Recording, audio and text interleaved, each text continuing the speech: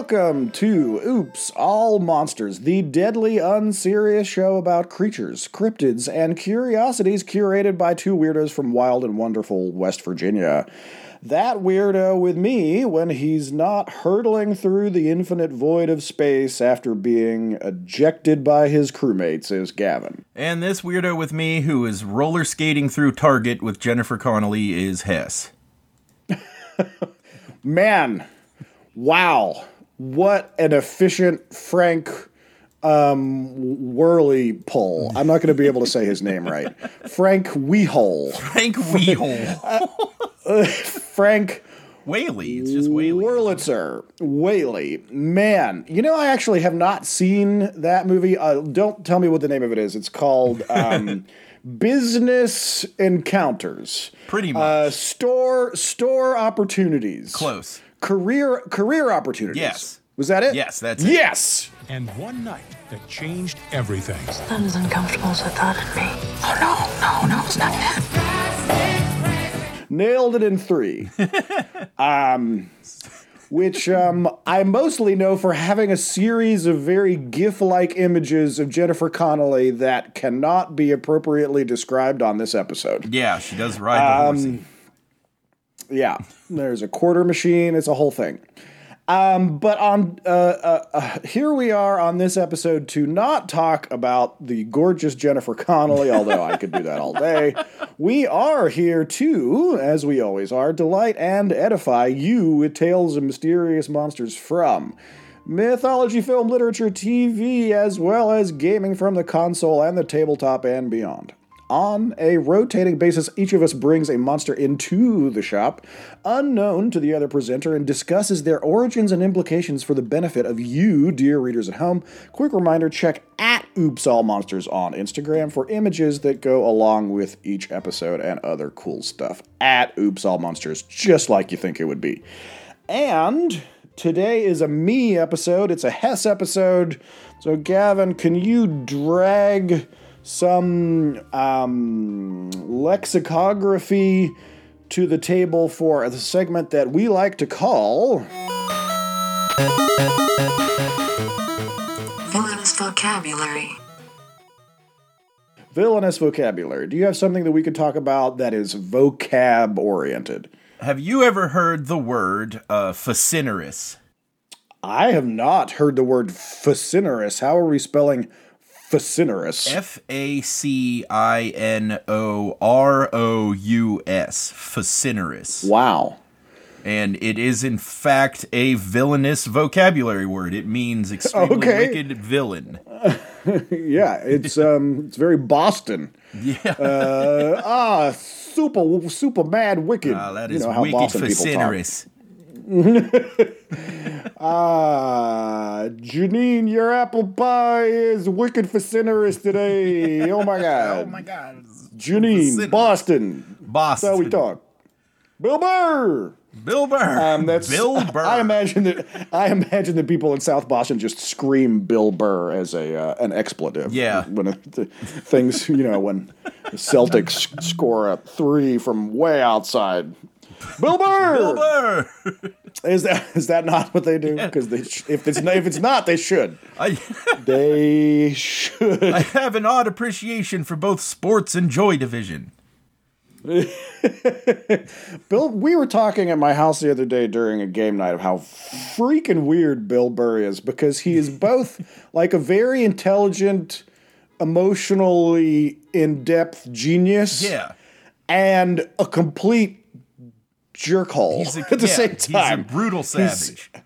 Yeah, but let's just like Jennifer Connelly, if we say anything more about Bill Burr, we're going to un-PG-13 this episode. Yeah. So let's move out of villainous vocabulary. I really like that word though, Facinerous. Yeah, Facinerous. Are we positive it's not? It's a soft S. Or a soft C. It's a fast, not a fac sound. How the robot said it.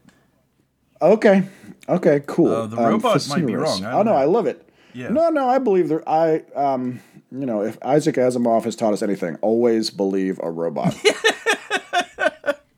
All right, so I will drag us over to our acclaimed segment, the Imagine If You Will. So, Gavin, this is one, I have no idea if you're going to get this. So stop me. This is one where genuinely you want to stop me if you got a buzz in, okay?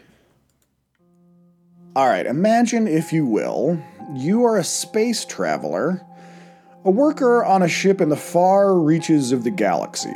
Your crewmates and yourself work doing mining or some such on various planets, but right now you are in transit in the cold, harsh nothingness of space.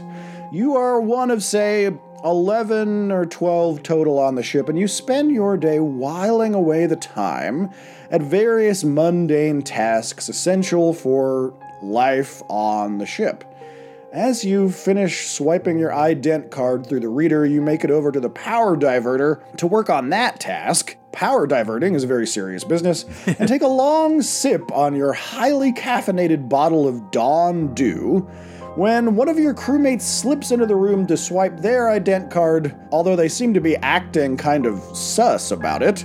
The fancy wolf ear hat that you wear 24 hours a day twitches a bit on the top of your head with some strange intuition as the robot pet that slides along beside you watches you curiously.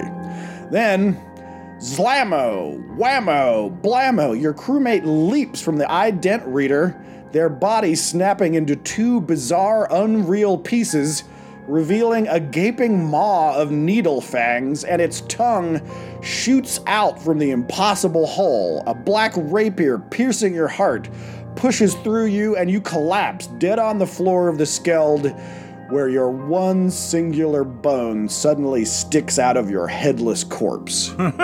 For reasons that are less than totally clear, there is panic on board. There are aliens. Worse, your fellow crewmen and crew women and they crew may not be what they appear.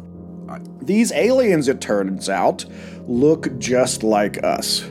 If you and your real human friends can complete all the tasks needed to safely get the ship to your destination before the aliens eliminate enough of you to take over, success. But if these bizarre imposters succeed at reducing your numbers down to equal of theirs, or the ship falls apart from lack of upkeep or the oxygen levels drop too low, the crisis turns to the alien menace. We're going to attempt a child-friendly recording, or at least a PG-13 appropriate episode today, because, Gavin, do you have any heck of an idea what topic we are discussing today? Is this the game that you're running? No, it is a different game, and I'll give you a hint, it's not a role-playing game. Okay. It is, I will give you another hint.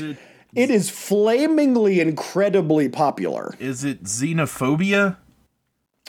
Interesting. Not nearly as obscure as Xenophobia. It is Among Us, and more specifically, the alien imposters that are the monsters of Among Us. Among Us? Oh. Among Us. You know, the thing that has caused basically all of the new slang of children for the last 2 years. No, I had no idea. I play adult games.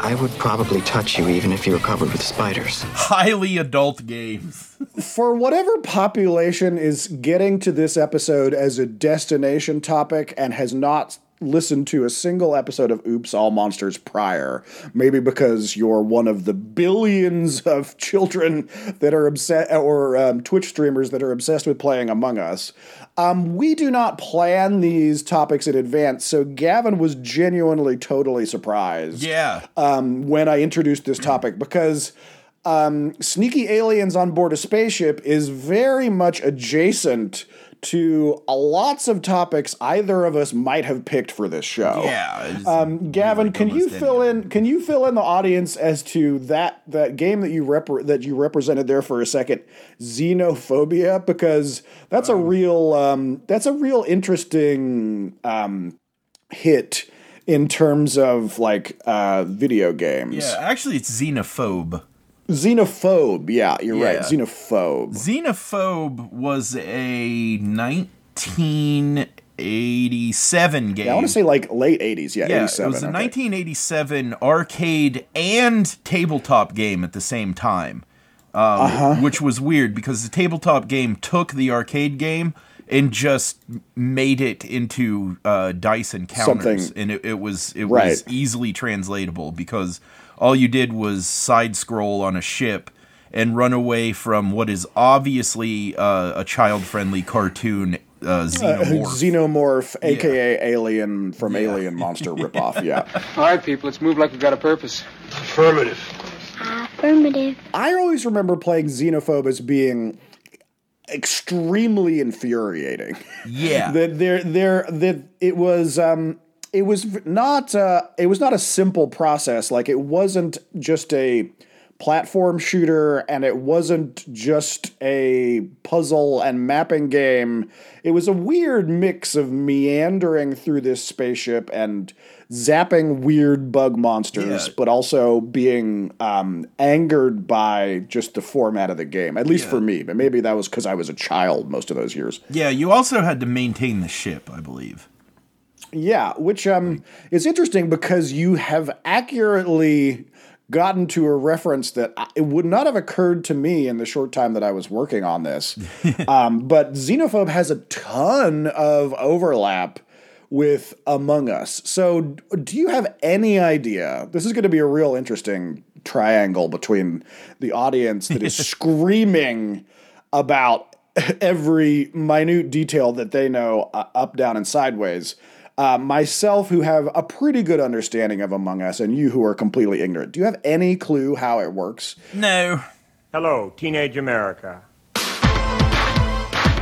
It is basically werewolf/mafia video gamified. It's real. That's what it is.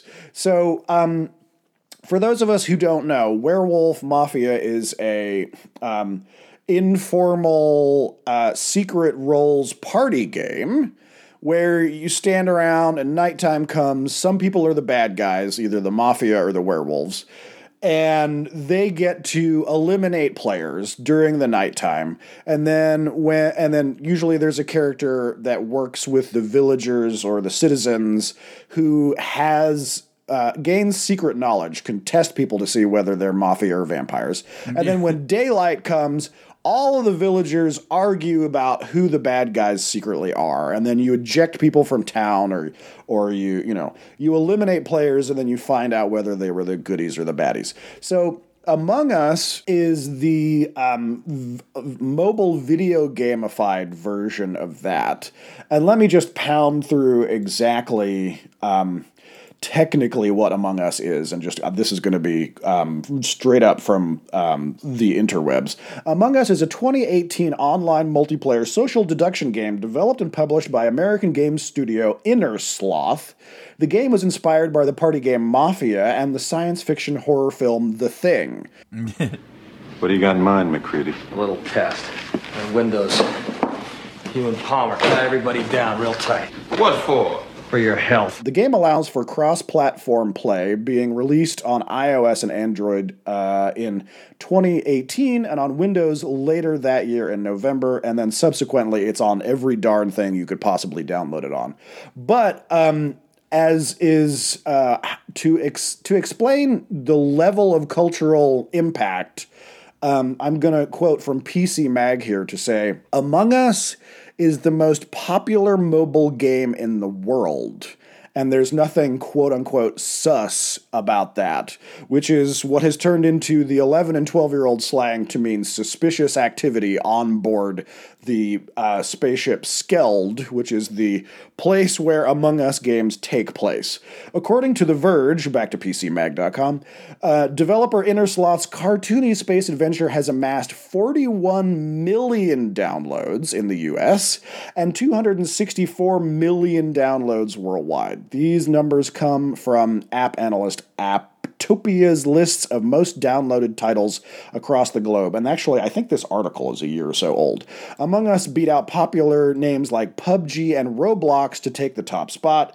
It's even more impressive of a feat when you consider the game first debuted in 2018. It began picking up steam in 2019, only to reach astronomical levels of popularity in 2020. This is due in part, obviously, to Twitch streamers and players jumping on board during the coronavirus pandemic. So an accidental geyser of enthusiasm comes out of the combination of Twitch streaming and kids suddenly being stuck at home with their phones, and a ton of time to be mobile gaming, and a desire to both game and connect socially, because this is a game that kind of does things that lots of other games don't do, where what you're doing is throwing shade at each other, arguing, taking votes, kicking people off, working collaboratively, working against each other to solve problems. No, wait a minute. Let's do what Max says. I mean, he wasted Norris pretty quick, didn't he? That's close enough, Clark. He ain't tying me up. Then I'll have to kill you, Childs. Then kill me. So, Gavin, I'm sure by now you've probably seen some of the imagery that is so ubiquitous of these weird little crewmates that are kind of just like little egg dudes with visor goggles on and little space backpacks that look like nothing at all, right? They're not they're barely even a person. But what we are here to talk about is the evil baddies of the Among Us world, known as the imposters. So, Gavin, I don't think you were surprised to hear in that explanation the reference to The Thing. We're going to find out who's the Thing. Watching Norris in there gave me the idea that maybe every part of him was a whole. Every little piece was an individual animal with a built-in desire to protect its own life. The way it works is, say you got 8 people at a party, you stand around, you say you play werewolf. Yeah. And so 1 or 2 people will been given cards or slips of paper to indicate that they are secretly the werewolves. I didn't know it had a name. Okay, you call that werewolf. You see, when a man bleeds, it's just tissue. The blood from one of you things won't obey when it's attacked. It'll try and survive. Crawl away from a hot needle, say. When, quote-unquote, daytime returns, all of the players argue back and forth about who was committing suspicious behavior, who was being sus, and then they will have a round of voting, and somebody will get kicked out of the game. And then after that, it will be immediately determined whether they were in fact a werewolf, or whether they were in fact mafia, or whether they were in fact an imposter, or just a crewmate.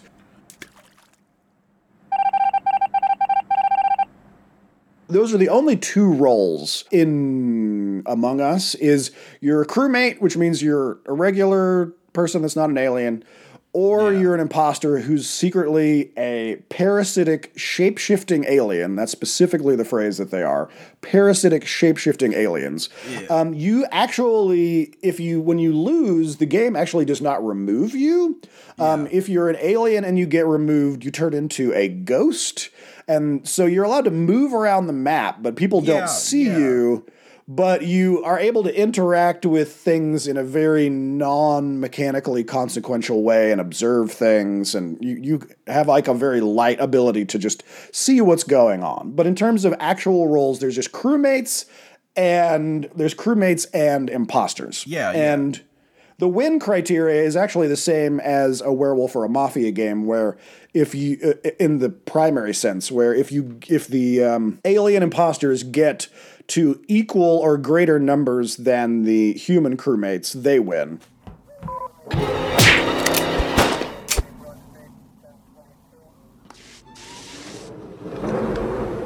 And Clark was human, huh? Which makes you a murderer, don't it? Palmer now. the other win criteria are if the ship tasks are not handled sufficiently, then the ship like falls apart and the imposters win, or if the oxygen levels drop below where the humans can handle it, the imposters win. But also if the crewmates can just survive long enough and keep the ship going long enough that they make it presumably to their destination, they win. And ta-da, the peasants rejoice. You want to know what this has in common with The Thing? Yeah. Yeah, if you've played one of those games, in what way is it like The Thing by John Carpenter from like 1987, the motion picture? Paranoia. Yes, paranoia, absolutely. I'd like to go on record as saying I love this game, but in its adult, real video game format called Unfortunate Spaceman.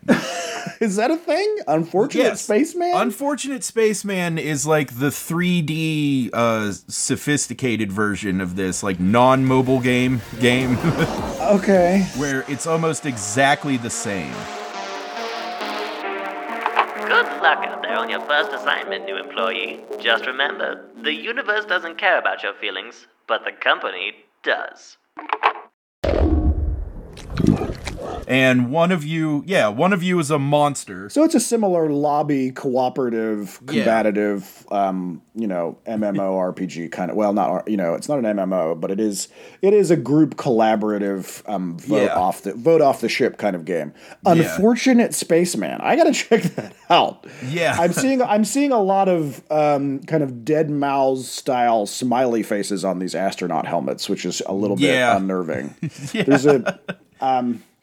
Among Us, kind of one of Innersloth's strengths is that they make games that are essentially entirely 2D, and so they're very streamlinable. You don't have to render this massive, like PUBG or even Roblox world, to reference the previous article, where things are manipulated in 3D. You have these very static locations, primarily either the Skeld, which is the ship, or there is a location called Polis. So basically, if we were to Alien the motion picture this, then LV-426 would be Polis, and the Weyland-Yutani Corporation would be Mira HQ, and the Nostromo would be the Skeld. Nobody touched nothing. Instead of things bursting out of your chest and running around the ship and ripping your face off, you are just secretly an alien, and you have a few methods of savagely murdering your innocent human crewmates when they least suspect it. There is the version that I used in the Imagine If You Will, which is, in my opinion, the coolest one by far, where your whole body splits open, revealing that the whole middle part of it is a mouth, and then what would be the equivalent of a 6-foot, 2-inch tongue shoots out of you and impales the human, and they just drop dead. The other include basically a Beretta to the back of the head. There's another one that's a vicious stabbing 5 times in the back. And then the last being a terrible version where your hands, which you never see otherwise, just manifest in midair and snap the crewman's head. Yeah.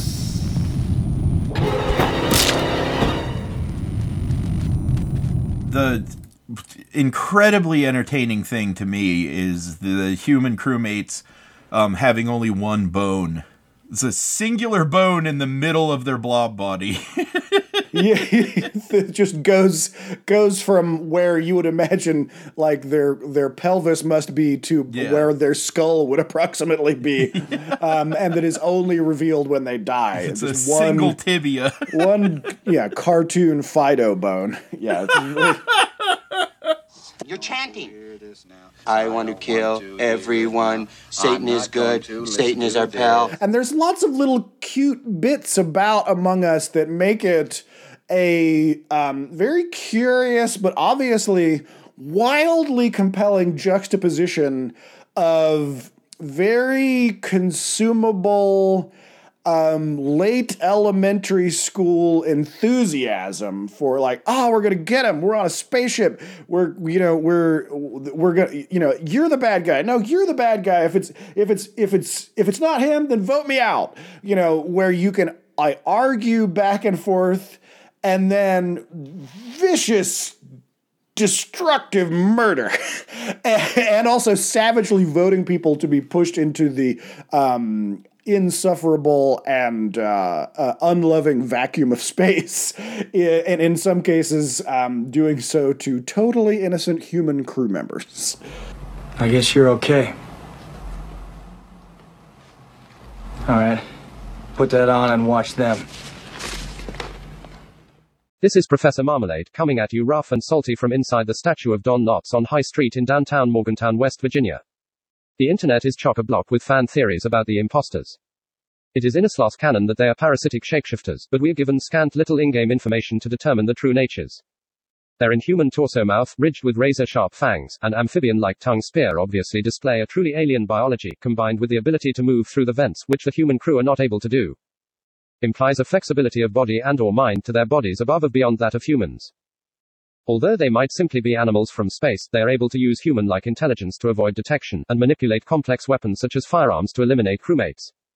One crucial game element is the particular win criteria wherein the oxygen levels on the ship drop below what is safe for the crewmates, resulting in a win for the imposters. This certainly suggests that the imposters either do not breathe oxygen or would suffocate much more slowly than the presumed human counterparts. We are not even positive that the cold void of space actually kills the imposters, as they are only seen drifting away from the game to no longer cause us any trouble. All of these point toward a deceptively intelligent, tricky being able to disguise its intentions, and kill with superhuman abilities we do not completely comprehend. The unknown being from deep space in John Carpenter's version of The Thing does, in fact, make a good point of comparison, because it is never seen outright, instead only as a manifestation of itself, as a failed or dying copy of other life forms including dogs, and the unfortunate victims of its dark business at Outpost 31. It moves in mysterious, inhuman ways, and displays surprising biology that confuses those that witness it, as well as a ruthless penchant for corruption and murder in order to survive. Innisla's is clearly influenced by the Ridley Scott and James Cameron Alien film series, but do not evoke anything that points us toward the xenomorph alien as related to the imposter, except its ability to move through unlikely areas of the ship.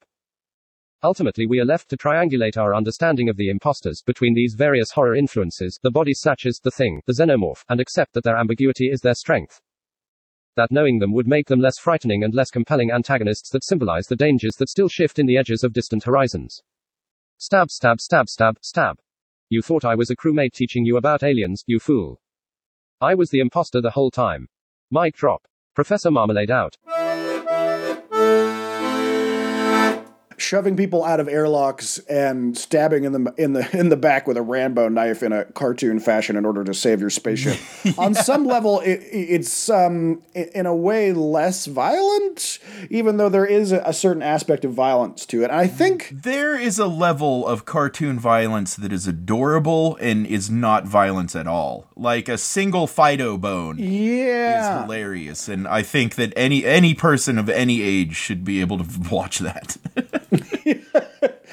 Yeah, I mean, I think that's an interesting point, because also, I mean, I would also argue that I mean, Fortnite and similar games to some extent, but certainly Among Us really rubs on a friction point, up against a friction point culturally, where at least in the United States, and this is not just a US-based game, this game gets played in Mexico and France and Japan. Yeah. I mean, this is a total global phenomenon. It's one of the reasons it's so potent is you actually don't have to, it's a fairly non-verbal game to a great extent.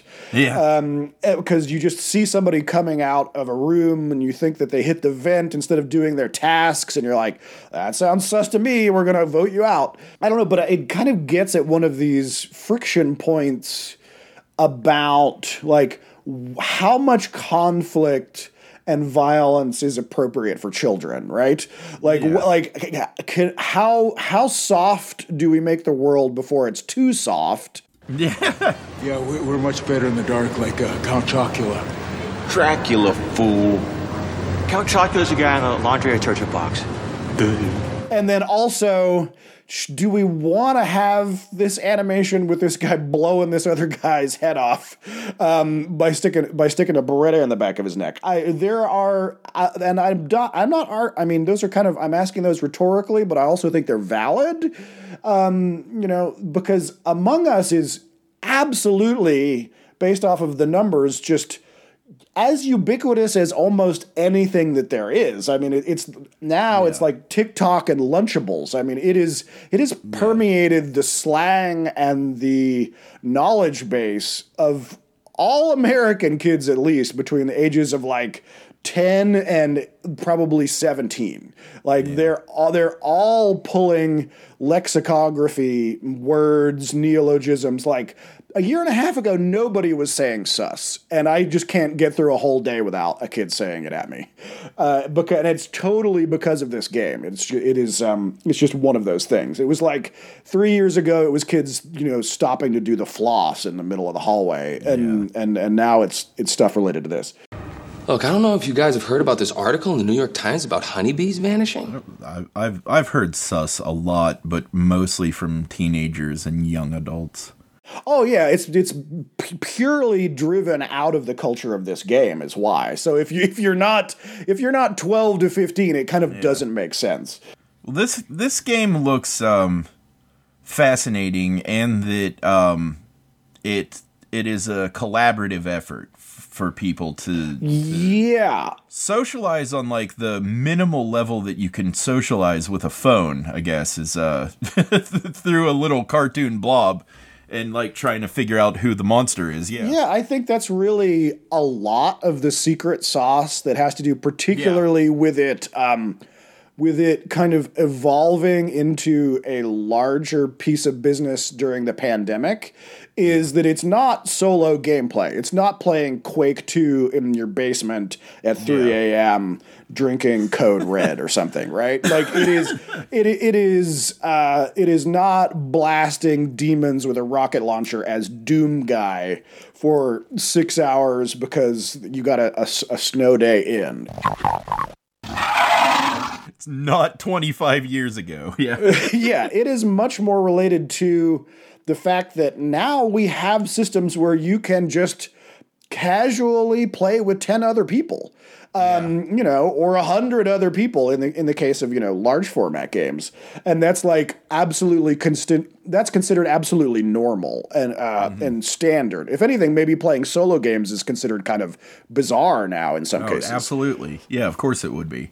And I think that secret sauce of giving a at arm's length social and digital connection where people get a reputation for being good or bad at the game, at being reliable or being sus, it really gave kids an access point to socialize, even very introverted, very game oriented, very nerdy kids.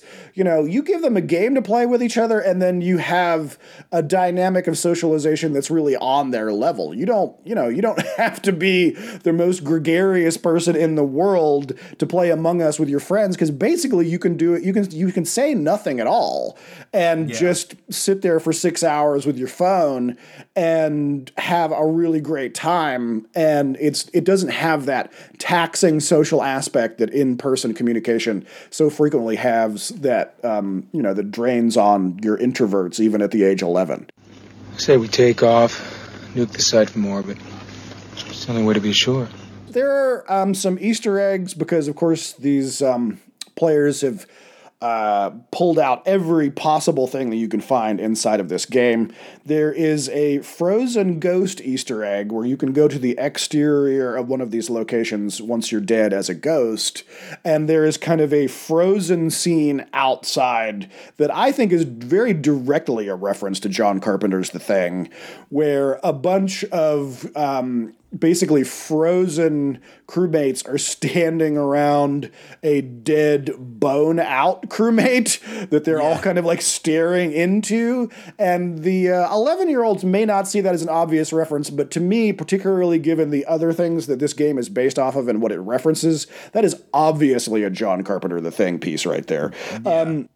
There is a Terminator 2 Easter egg that's actually pretty common, that if the characters are playing on Polis and are voted off, they will be pushed into the lava and give a desperate stoic thumbs up as they descend into their fiery grave.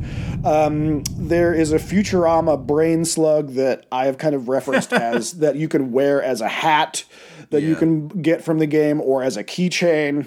And there is a QR code that eventually gives you a Fresh Prince theme song joke, among other Easter eggs. So the folks over at Inner Sloth, they have more than a little bit of a strong sense of humor and a sense of playfulness and kind of an interest in some of the stuff that we like, top tier Oops All Monsters interests like John Carpenter's The Thing, which grabs onto exactly the word that you used in terms of what goes in the middle of that Venn diagram, which is paranoia. Because let me tell you, the reason that these players get so amped up is because they start pointing fingers and screaming about who's got to go and blaming each other and throwing shade, and it is amazing. You cannot get kids amped up more than telling them that one of them is a bad guy and then letting them just go at it.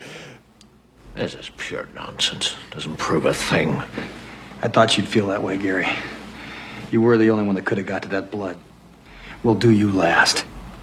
I have seen, because here's the thing is, coincidentally or not so coincidentally, I have been playing a reskinned version of Mafia/Werewolf with a lot of my classes.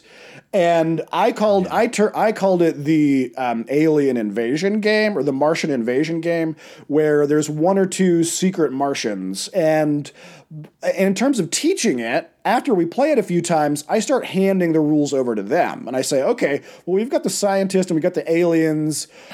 You guys help me pick some new roles and rules. Help me, okay, maybe we'll do a saboteur who can kill somebody when they die, or a medic who can revive one person, or maybe we change the ability of the alien. Instead of killing people, maybe the alien infects somebody and secretly turns them into an alien, and you don't know that. It just happens, and that really cranks up that paranoia dial, and you get a lot of finger pointing, to say the least, a lot of standing up on chairs and declaring things, Dead Poets Society, about who's got to go and who you can trust. Retreating! What is it? I think that Inner Sloth is very smart. They have made a bunch of games prior to this. They're popular for a game that is heavily referenced inside of Among Us called Henry Stickmin, which I don't really understand, but it seems popular and cool. I don't know. It's nothing like Among Us, but it's cool. Yeah, I did know about Henry Stickmin. Yeah, this is pretty new territory for me, but yeah, they are the same studio that does Henry Stickmin. And if we were going to struggle to get a reference to the 1980s, 90s tabletop RPG Shadowrun in here, their headquarters is in Redmond, Washington, which in our favorite tabletop RPG of old is kind of the terrible, burnt-out DMZ wasteland of 2053 Seattle. Yeah, you know why it's like abandoned and burned out, right? It's been so long.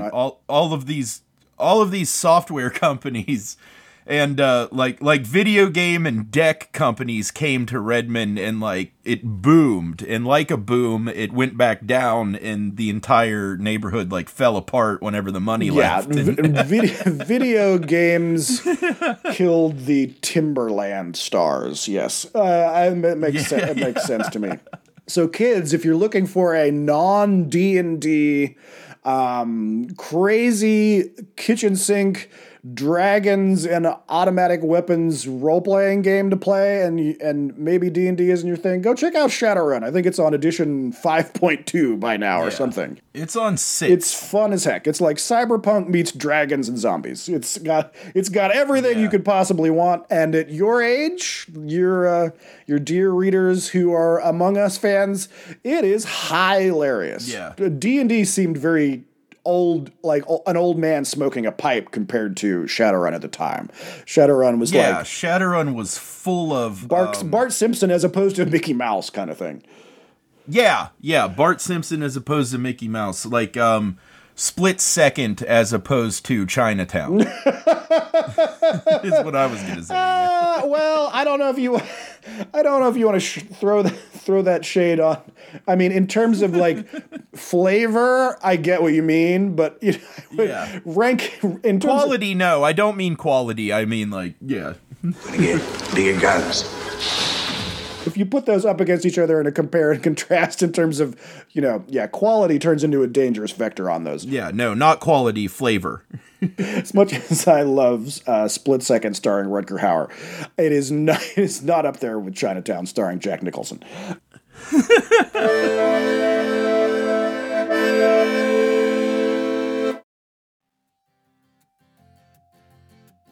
Hi there. My name is Douglas Rassensberger, and I'm the CEO and founder of Douglas's Cutlasses. Have you ever found yourself in this situation? You've just gotten home from a long day of spur and growth at your small but thriving business. You're just trying to slice some quality deli meats and cheeses for a relaxing snack, and suddenly there's a mysterious intruder rummaging through your garbage outside. What's a domestic disruptor to do when you get in a pickle like this? Pull out your handy-dandy, short-handled, half-guarded naval sword, that's what. Here at Douglas's Cutlasses, we've got every possible cutlass for every conceivable scenario. Are you an aspiring or current CEO of a Fortune 500 company? I've got a cutlass for that. A middle school teacher struggling to maintain discipline in the classroom? I've got a cutlass for that. Looking to add a little flair to drab dinner parties? I've got a cutlass for that. Some people say to me, but Douglas, I'm not a pirate, privateer, or sailor. What do I need with a battle-quality 27-inch half-guard naval sword? I'm so glad you asked. Here at Douglas's Cutlasses, our research shows that the vast majority of conflicts, both business and personal, can be positively affected by the introduction of a modest, well-crafted naval sword. So let's get swashbuckling. No matter what's your problem, an easy-to-wield iron-forged cutlass is probably the solution. So once again, I'm Douglas Raffensberger of Douglas's Cutlasses. Come get stabby with me. Please go to paypal.me/oopsallmonsters and make a payment there. And that's oops with 2 O's. Again, that link is paypal.me/oopsallmonsters. Let's imagine, if you will, if I had a child, I would not only approve of this game, I would encourage the playing.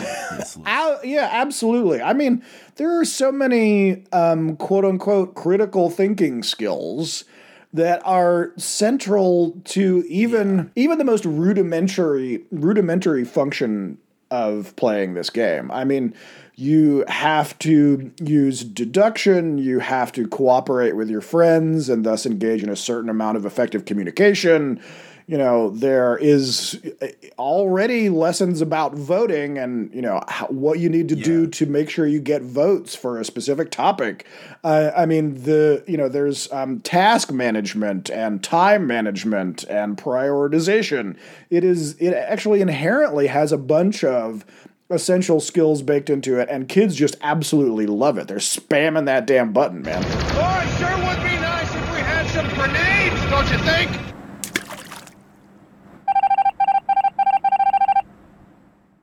If you give people virtually nothing in terms of narrative, they will invent a whole vast panoply of a universe around it to explain all of these things that are essentially just cartoonified game mechanics, right? You give them a bite and they will invent a feast. In the view of an imposter, when killing someone, the player's body is broken in half, where after a few seconds they fall on the ground, exposing their bone, singular, as we've referred. As the kill occurs, the imposter will teleport to the player in a flurry of gray scribbles, and the body will collapse after a few seconds. in the crewmate victim's view while their body falls to the ground, and animation is shown which can appear in different ways. If the crewmate is shot, stabbed several times, impaled on the imposter's tongue, or has their neck snapped, or is shot by the imposter's laser, the last animation will only play if the imposter is wearing the right-hand man skin. Imposters are weird. They are specifically understood to be parasitic shapeshifters. So, whether or not they are evil is kind of, you could also say that they're just more like a virus that is essentially neutral, and who knows why they've suddenly had to engage in violence for their own survival. In an overlap with The Thing, particularly the John Carpenter version, you've dug up this entity, and if you write The Thing from The Thing's perspective, it's just maybe trying to get back to its home planet, and it's lost. And it is just hiding in these bizarre flesh monkeys in order to escape this terrible nightmare it's found itself in. Well, also with The Thing, since it's an alien, it might have an alien aspect of thinking. So it's not necessarily like being a predator or like a terrorizing agent, but more like using what it can to get through this maze of flesh monkeys. Yeah. Who like what would a person do if they were stuck in a termite mound? Yeah, or if that termite mound was 10 miles tall and 10 miles wide, right? And you were suddenly found yourself at the center of it and became, you were trapped in a Mazda minivan with a shotgun, and you were suddenly buried alive inside of this gigantic termite mound. And whenever you ran into a termite, it screamed and chittered and, spit acidic saliva on you. And then very quickly, you become the monster from the perspective of this hive of termites, right? Yeah. And similarly, if you spin that, that lens around, you could say that it's very easy to see the imposters as neutral if you don't know where they come from or why they're doing what they're doing. They are monstrous for simply the reason that they are the antagonists of this game and its format. And actually, this is an interesting episode for me to. I have finally landed on a major pillar of what it takes to be the monster or to be a monster. And it's not incredibly advanced thinking, but it certainly has to do with, this came along, I started rolling this idea around a lot more after we were discussing Sharknado and Jaws, and why is Jaws a monster? It is, but why is it? And it has to do with being the problem that is the central fulcrum for a specific story that's being woven. Because stories are not just fictional tales that we make into movies and that we make into tapestries and art. We live in a series of intermingled stories. And games also create little, if very thin, stories, and every game of Among Us is a little interwoven tapestry about who is to blame, who's the good guy, who's the bad guy, who's reliable, who's sus. And in that way, the imposters are like Jaws. They are like The Thing. They are the monster because they are the thing that is dangerous, unknowable, and from the perspective of the characters that are weaving the story, it is malevolent and destructive and evil. But if viewed on a more macro level, that story can be unraveled and seen from another direction. So the being the thing that is the troublemaker within the context of the hero's viewpoint, and I'm saying heroes in kind of a plural way here. That is just as important as any of the other pillars of being a monster. Not being a human, or at least being a metahuman or a superhuman, and probably more important, actually, than being malevolent.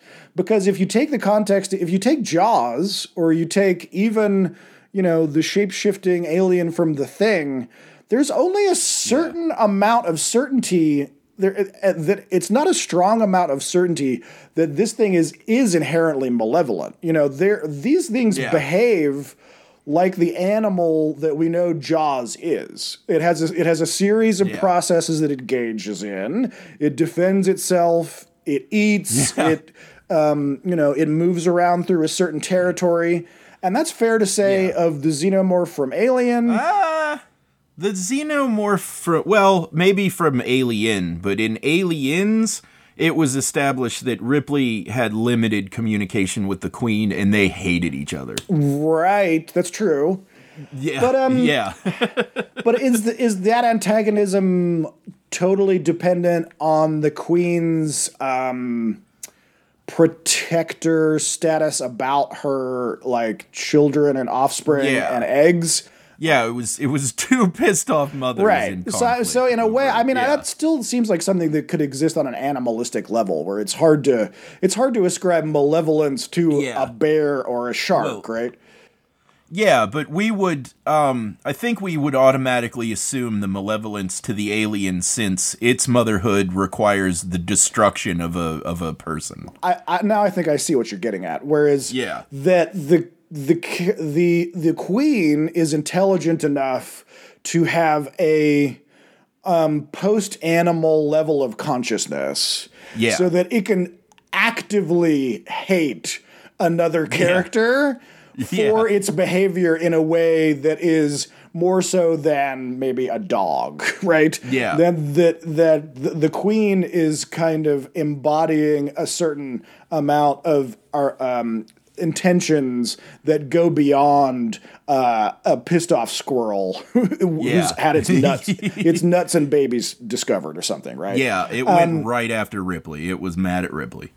and also because the Queen is also able to the Queen alien is able to give commands, right? And to pull her drones back and to prioritize in at least a basic strategic way that implies an intelligence that might indicate something that we would call actual malevolence of harm and bad intention. Yeah. To be something that is animalistic, you don't have to have hate in your heart. You can still be, quote unquote, a monster if the story wraps around you in such a way that you must be a monster. So being a monster really has more to do with the perspective of the protagonist and their priorities and their fears than anything essentially about you, quote unquote, the monster, which I think is an essential ingredient for us to realize is baked into this what is a monster cake that we've been trying to, parse out for a while. I don't know. Am I getting too highfalutin? No, I just imagined Mary Shelley hanging out in Lord Byron's castle, getting this concept in her head, observing Lord Byron, thinking how would a monster feel? Observing Byron as this monster. Yeah, because he's probably drinking out of the bottom of a pewter flask and scraping last night's porridge and pigeon pie out of a burnt metal tin plate while wearing only a flowy pirate shirt wrapped around his waist. Yeah. Dragging himself around the overly opulent kitchen of the castle. And this shattered visage merely reflects the abomination that is my heart. And that's where Mary Shelley got the idea to extend empathy to the monster. Dear Google, how do monster feel?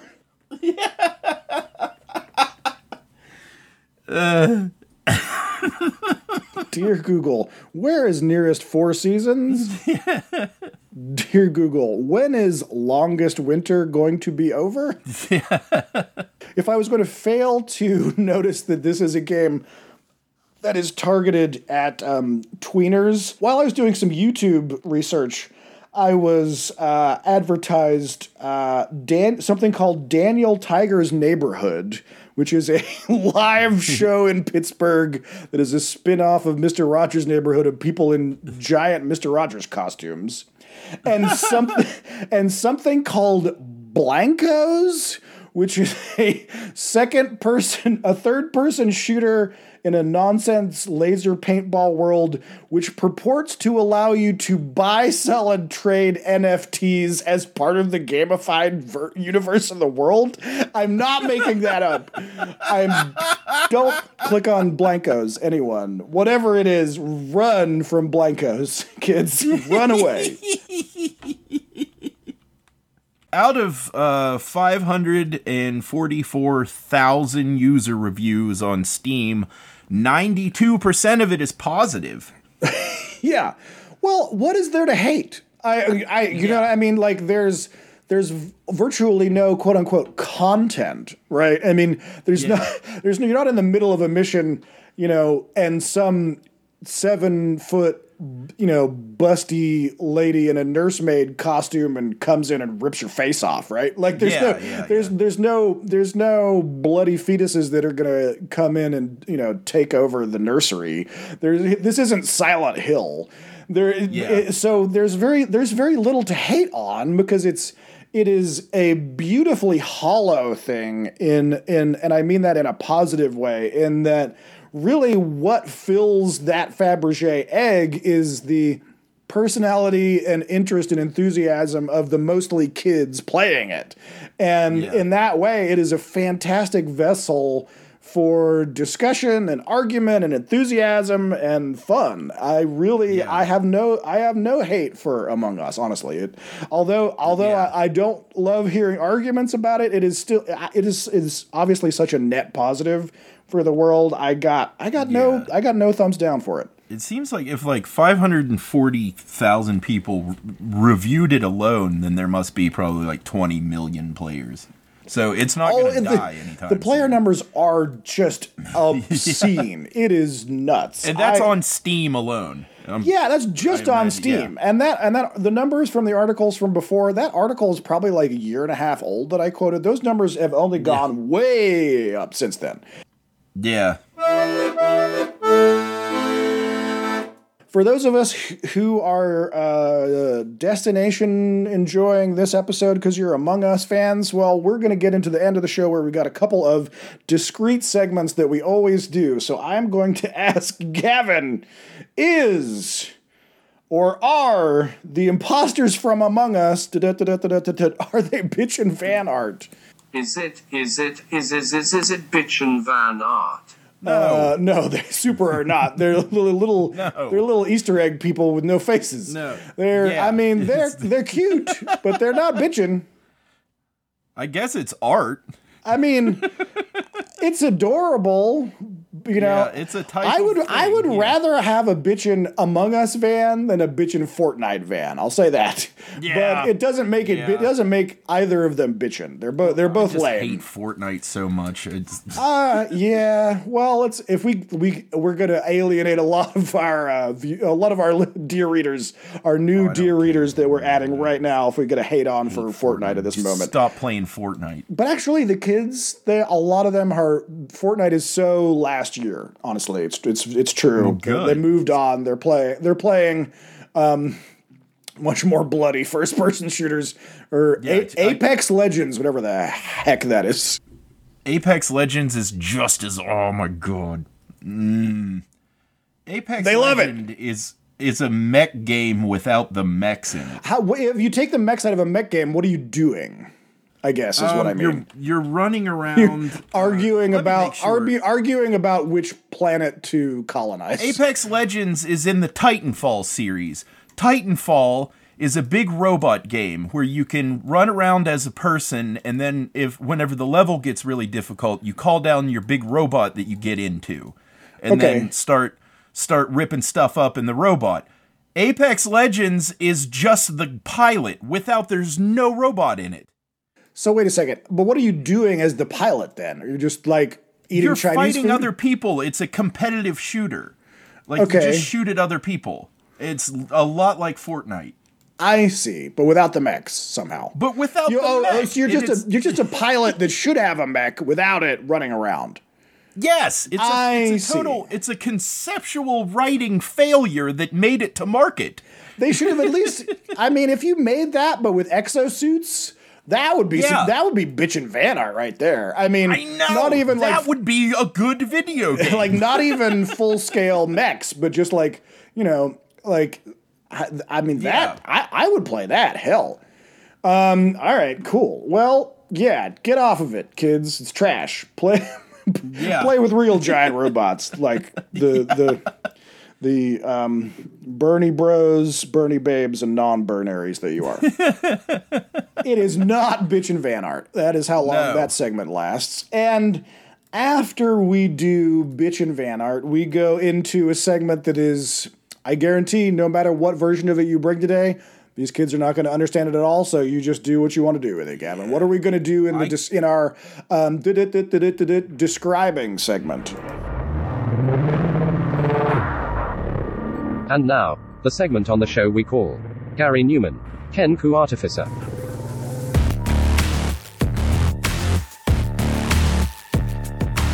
Blanc? Wow. All right, so it looks like, this is still, are we still in hashtag Gary Newman Kenku Artificer today?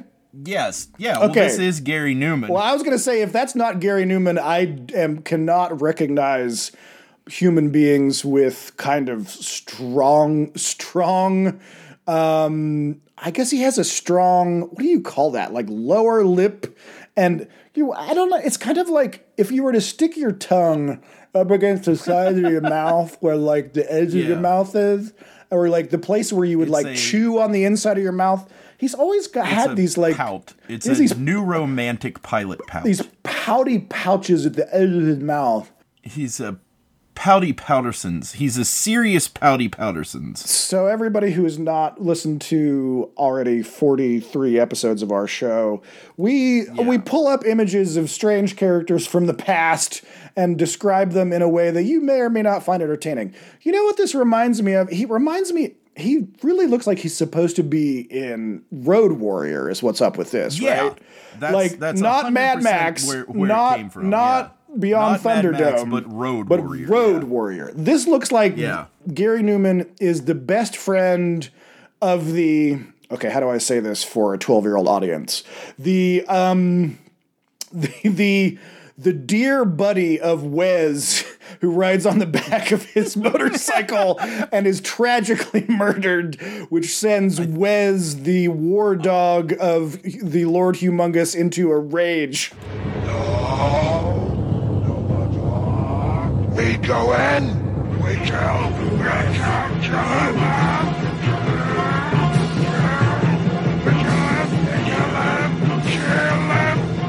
against the white hat goodies. Doesn't this guy look like that guy's best friend? Yeah, that character's name is the Golden Youth. The Golden Youth, yes.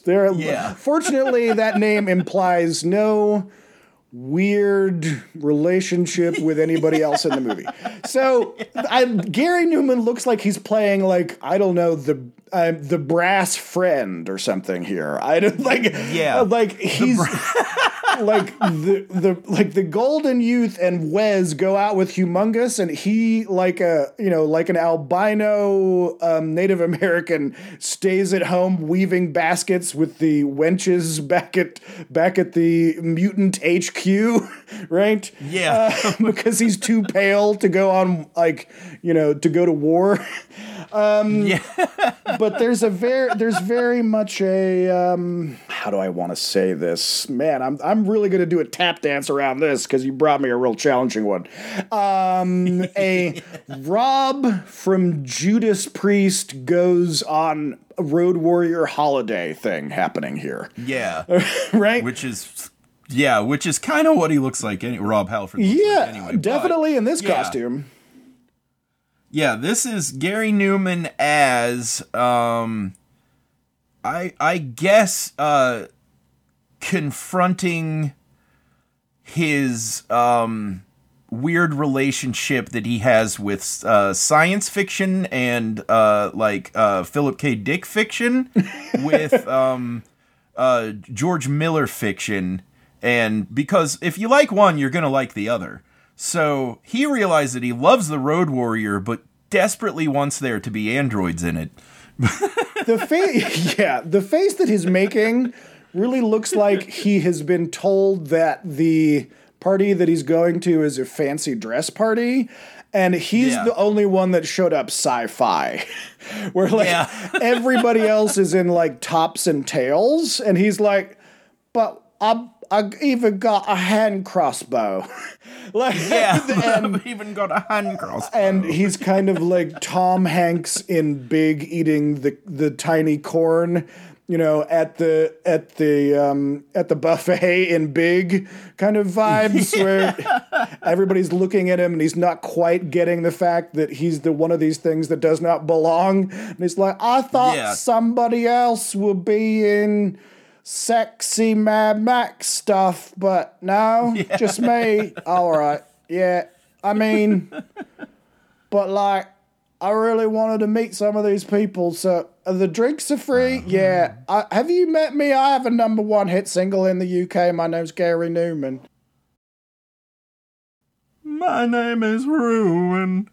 When they caught me in broken, this image is from a photo shoot that has zero information about it. No date. Because if you fast forwarded this to the event that I have attended, #Wasteland Weekend, which is literally a Mad Max cosplay in the desert, he would fit right in. He would get mad props. He would. He could go up there as a connected character to the Golden Youth and totally get at least an honorable mention for the costume contest.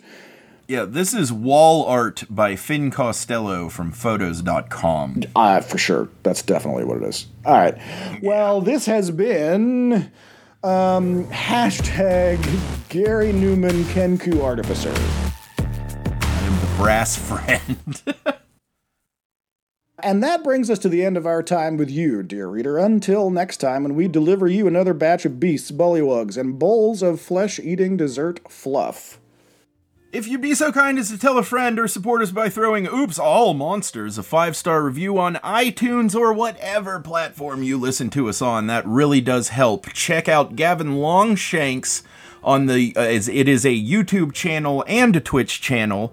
I do a lot of stuff there. Share an episode on your favorite social media and hit up our Instagram @OopsAllMonsters for the images that go along with each episode. Engage us. Comment on the Instagram. Send us suggestions. Send us emails. Send us role-playing game stories and any kind of story at all. The email address for all of those stories and wonderful suggestions would be oopsallmonsters@gmail.com. oopsallmonsters@gmail.com. And if you specifically have any corrections about anything that we said about Among Us, those emails go to theseoldmendon'tcare@hotmail.com. theseoldmendon'tcare@hotmail.com. And if you want to toss a coin into the potion fund, we would really appreciate it. Hit us up with a one-shot contribution at paypal.me/oopsallmonsters.